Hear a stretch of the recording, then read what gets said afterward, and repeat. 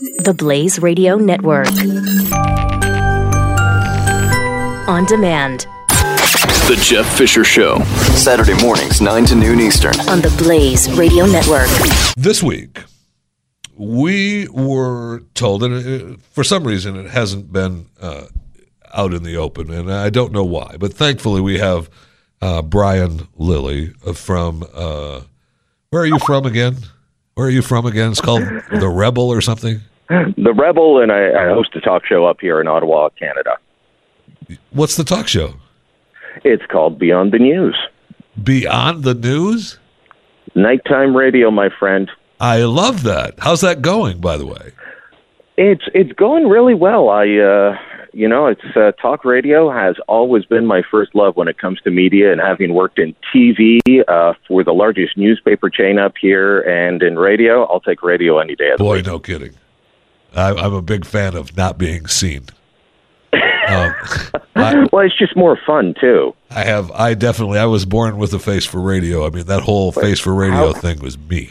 All right, Brian, I know we have serious stuff to get to because earlier this week we found out about a story, and I say we, I mean us here in America and here in Dallas, Texas, found out about a story that is so unbelievable, and yet it's true. And it's actually happened. So walk us through from the beginning to where we're at now trying to help people. Okay, so I'll give you the thumbnail sketch and then cycle back and fill in details. But this is a story of a Canadian jihadist killing an American soldier in Afghanistan at the end of a battle, spending years in Gitmo because he was captured there, and then the Canadian government apologizing him and giving him a $10.5 million settlement without a word of testimony heard in the lawsuit that was before the courts. Outrageous on every end, from beginning to end. And I can tell you that everybody that hears it is outraged in Canada, in America. Everybody's outraged. And every time I talk about it, the fundraising campaign that we started for the kids of the slain American soldier, Sergeant Christopher Spear, the numbers go up and more people log on to spearkids.com and start donating, because we said, if everyone's angry, let's do something good with our anger rather than just shake our fists and yell, right? Right. But this all goes back to 2002, and you remember the days just after 9/11, and we're there fighting side by each, as they say in Quebec, shoulder to shoulder, and Sergeant Christopher Spear is a part of Delta Force. He's in Afghanistan. They end up in a firefight. Because they approached this compound, tried to talk to the guys in it, seeing what's going on, and they came under fire. So 4 to 5 hour firefight happens. The fighting ends. Sergeant Spear, Sergeant Lane Morris out of Utah, they head in there to try and they're looking for survivors. They're looking for the wounded. They're seeing what's going on. And this Canadian jihadist named Omar Khadr, he's 15 at the time, throws a grenade that ends up killing Sergeant Spear and taking the eyesight in one eye, I believe the left one, of Sergeant Lane Morris. Now, if you know about battlefield, there are actually laws of war, and when the firefight's done and people are tending to the wounded, you don't attack anyone. Right, you tend to all firefight's done. This is, you take care of your wounded, you take care of your dead. But the jihadists don't fight like that. And so Omar Khadr throws the grenade. He ends up having his life saved. He was about to bleed out. He gets saved by American troops, shipped off to Gitmo. When he claims he was tortured, I would dispute that. American courts have not ruled he was tortured. Neither have Canadian courts. But he claimed it, so...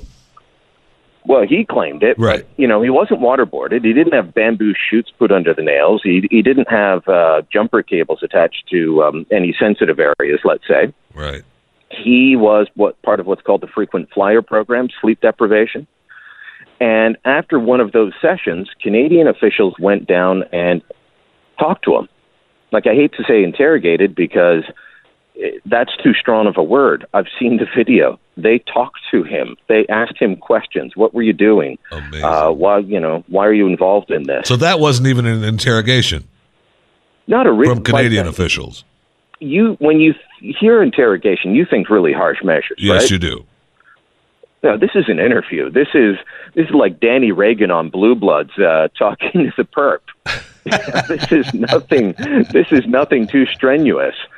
But, he's crying. He's saying he wants to go home. He wants out of there, things like that. Okay, well, that's nice. But you took up the jihad. So did all your brothers. So did your father, who was one of the financiers of 9/11. I mean, the family lived with Osama bin Laden, for goodness sakes. So these are bad dudes, bad family. But because those Canadian officials talked to him after he was deprived of sleep by American officials at Gitmo, our court ruled, okay, his rights were violated. But you know what the courts didn't say, Jeffy? They never said that we had to pay him a dime. They never said that. Okay, so the court said, okay, well, maybe his rights were violated, and that's the way it goes. We're sorry. Have a nice day. Yeah, and they didn't even say they were sorry. This is back in 2010. And I'll get to why that part's important. He's still in Gitmo in 2010. He sued through the courts to force the Canadian government to bring him back to Canada. And it was in that decision that went all the way to the Supreme Court that they said, yeah, your rights are violated, but no, the courts can't force the government and tell it how to operate in relation to another foreign government. That is beyond the court's power. That's executive branch privilege. Yeah. You can't do that. And so they just said, we leave it up to the government to find a remedy. Well, eventually, because Obama wanted rid of him, as soon as he admitted what he did, Obama and Hillary Clinton, the whole Democrat establishment, they wanted rid of this guy. They were hell bent on forced him on Stephen Harper and the conservative government of the day up here. And Harper said, okay, well, fine, he's back in Canada. Not much I can do about it. He's a Canadian citizen, but I don't have to do anything nice to him. Now we've got Justin, I've got great socks and hair Trudeau in, a very left-wing liberal. This is not your grandfather's Liberal or Democratic Party. This is a hard leftist guy. And he comes in and gives Cotter $10.5 million in an apology. Everybody's outraged. We decided, let's launch a crowdfunding campaign for the children of Christopher Speer. Yes. He left behind Sharon was 3. Tanner was 11 months old when this happened. Tabitha has been a widow the whole time. It's 15 years on. We've done crowdfunding for them before, raised almost $100,000 last time. Now we're, I think, over 140. I've been doing media interviews all morning. I haven't had a chance to look, but we continue to climb. And every time I'm on with, Opelka or even Pat and Stu or Glenn or Dana, and now more people hear about it and they spread the word. They post it on Facebook. They donate. So those are the two things I'd ask people to do today. If you can donate, $10, $10,000. You know your situation, and there's people listening that could handle both. But also post it on Facebook. Post SpearKids.com on Facebook and let people know about this outrageous story. Yes, and I mean, it's absolutely a wonderful thing that you're doing, and it's SpearKids.com. So SpearKids.com is a way to help the family that help the wife and the kids of the father he killed. One of the reasons, not every reason, but one of the reasons that he was in Gitmo. And so if you can help them, SpearKids.com, it would be remarkable. And do whatever you can. Whatever you can. It doesn't matter. Whatever you can helps, and it's important. And then I read another story about a man, Lee Hernandez, from New Braunfels, Texas. It's an Army veteran, terminal illness. And his final wish was that he wanted people to text him or give him a call and just talk to him. He's under hospice care and is not. He's deteriorating, and they have not been able to pinpoint a cause for Lee's illness, and really said there was nothing more that they could do to him except, they're going to, as hospice does, try to make you comfortable. And his wife talked about one day she held on to his phone in case someone called. And when he thought about it again after a couple of hours, she said that no one had called. And he said, I guess no one wants to talk to me. And she was heartbroken because she didn't want to believe that, didn't want him to believe that. And of course, no one wants anyone to believe that, especially when you're Lee Hernandez.